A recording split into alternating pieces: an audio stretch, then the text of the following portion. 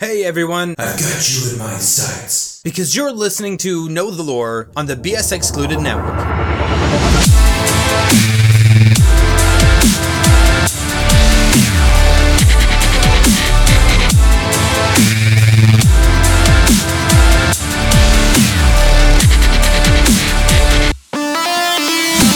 My name is Chris, aka Slurred Nerd, on the PlayStation Network and on Twitter. Last week we started the main continuity of the Overwatch world, including the Omnic Crisis, with the rise and fall of the actual Overwatch team. There will be some spoilers coming up, so if you aren't familiar with the story or did not get the Overwatch Origins Edition by pre-ordering the game, then you might not want to hear the spoilers, so I'll give you a heads up right before we get to that. But if you listen to the last episode, then you know that the rise and the downfall of Overwatch really rely on two specific men, and that's Gabriel Reyes and Jack Morrison. So today, that's who I'm going to talk about. Okay, so John, aka Jack Morrison, grew up on a farm in Indiana. His characteristics tend to embody the all-American working class spirit that was commonly boasted of in ages past.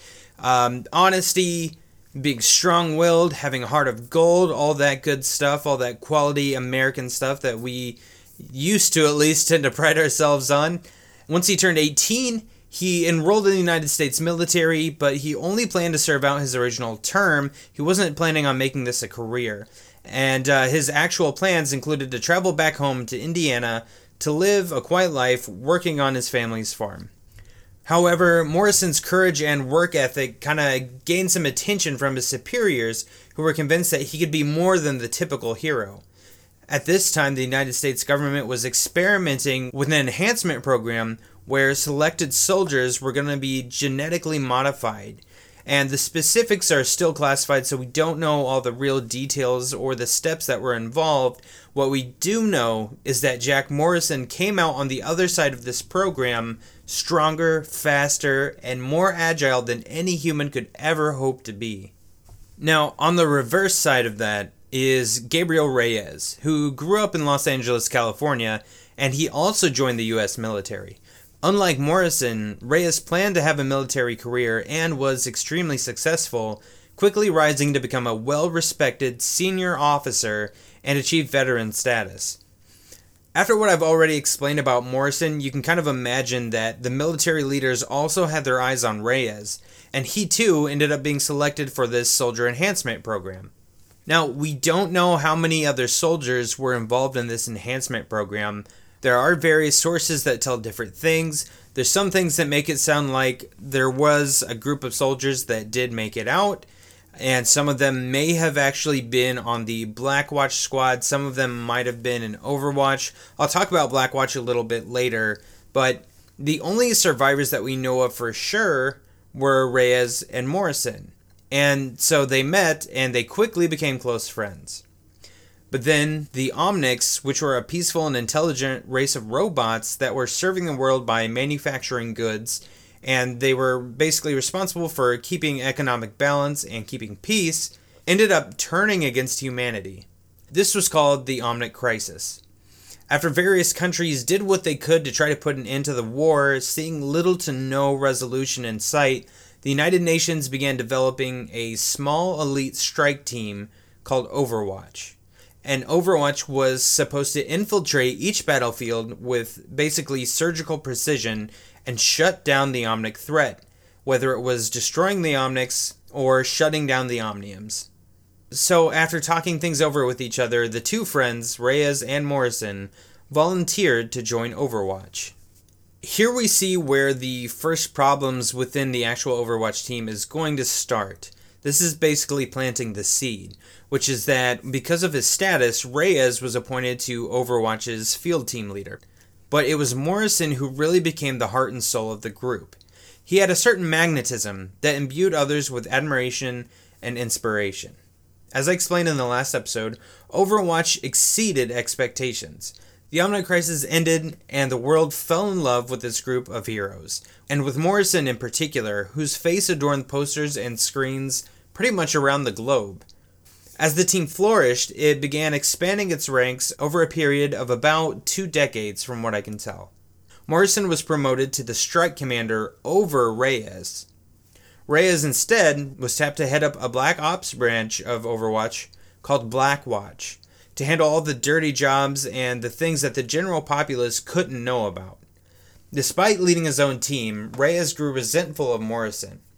Authority and power had really just driven a wedge between their friendship, and the two continued to drift apart. So, as we all know, nothing stays the same forever, and the world's view of Overwatch began to change. Much of this was fueled by rumors of illegal activities within the organization, and more specifically, centered around Reyes.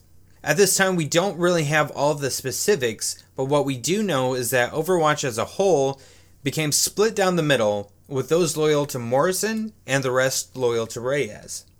Both sides eventually came to blows at the Overwatch Swiss headquarters, and it resulted in an explosion that destroyed the facility and killed both Morrison and Reyes. Now, when I say that this caused the explosion, we don't actually know. We just know that this battle took place between the two sides and an explosion happened.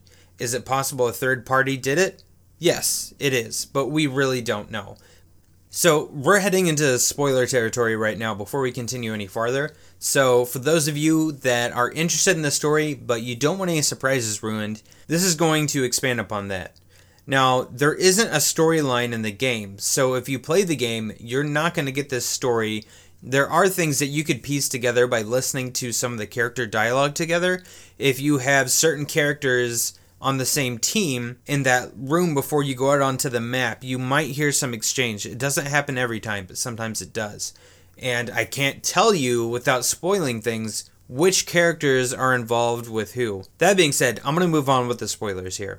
And when I say that both Morrison and Reyes were killed, you can't really see it, but I'm doing air quotes with my fingers right now. Jack Morrison, although his body was never recovered, he was declared deceased.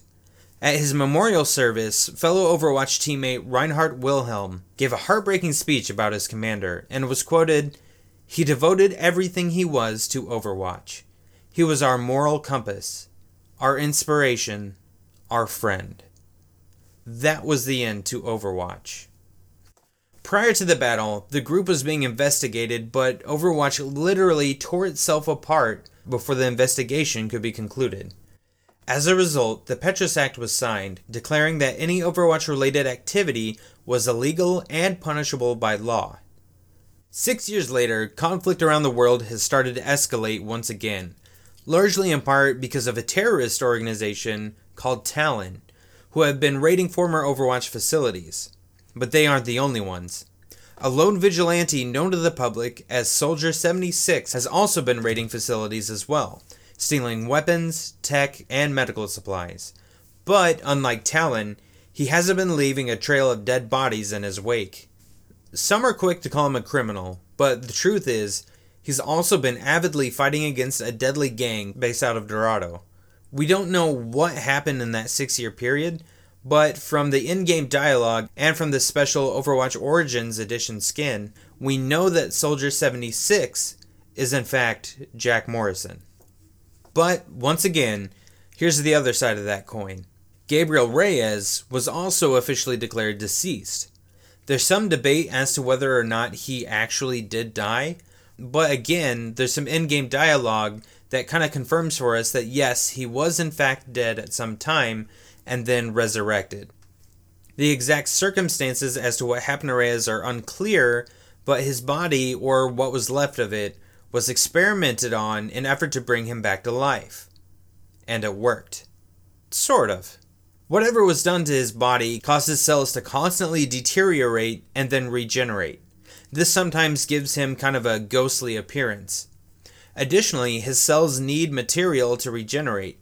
Therefore, cloaking himself in black and donning a menacing white mask, Reyes, now the infamous mercenary known as Reaper, drains all living material from those he kills, leaving empty husks behind. Although the reason for their alliance is unknown, Reaper has been aiding the terrorist group Talon as they raid former Overwatch facilities, stealing information on the identities and the whereabouts of Overwatch's former members.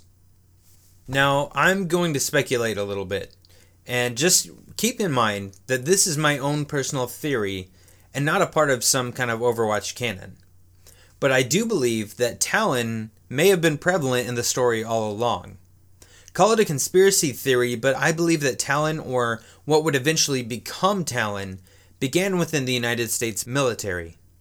I believe that some of the other enhanced soldiers that survived the process ended up with Reyes in Blackwatch, and that Talon as a terrorist organization really started to materialize within the formation of Blackwatch. But I don't believe that Reyes was the actual leader, as some might think, but more of a willing pawn to a leader who may actually be involved in some kind of politics.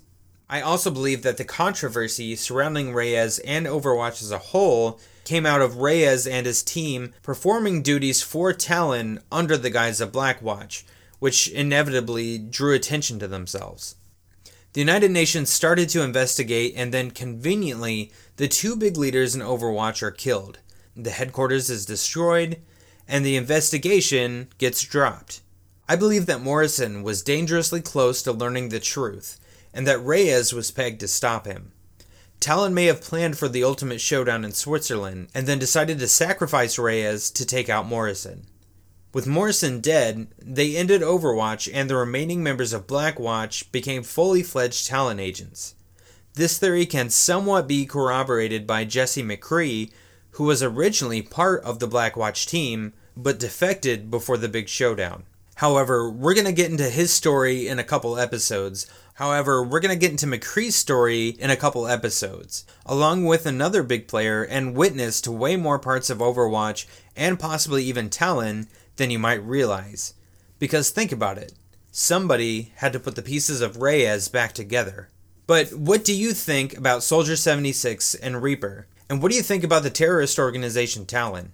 I'd like to hear your theories on what might have happened that fateful day in Switzerland. We will be finding out more later this year when Blizzard releases the graphic novel Overwatch First Strike. I don't know what all it's going to entail, and I don't know the release date yet. I do know that it will involve this original Overwatch team with Morrison and Reyes, and it's going to take place, or at least part of it's going to take place, around an Omnium in Detroit, Michigan. However, since I'm putting the first 3 episodes of this podcast all out at once, before we get into McCree and the creator of Reaper, next episode, I'm going to talk about 2 more heroes from the original team.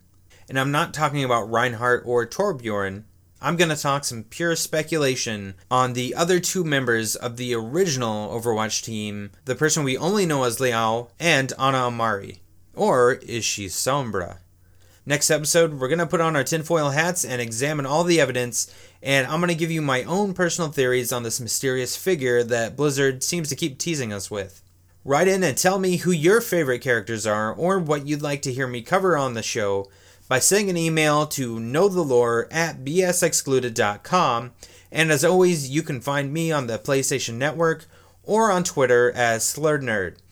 After this next episode, we're going to go back on track with the rest of the main Overwatch cast, so hang in there, and remember, Death walks among you. Thanks again for listening. Know the Lore is recorded and produced by the BS Excluded Network. Visit bsexcluded.com, that's bsxcluded.com. Yeah, it is spelled kind of weird. Check out our other amazing shows, or you can check us out on social media by visiting facebook.com/bsexcluded, youtube.com/bsexcluded, or you can add BS Excluded on Snapchat, Instagram, and Twitter. The music you heard in the show is the Overwatch Victory theme remixed by DJ Epicsha. Head over to epicsha.com to hear more.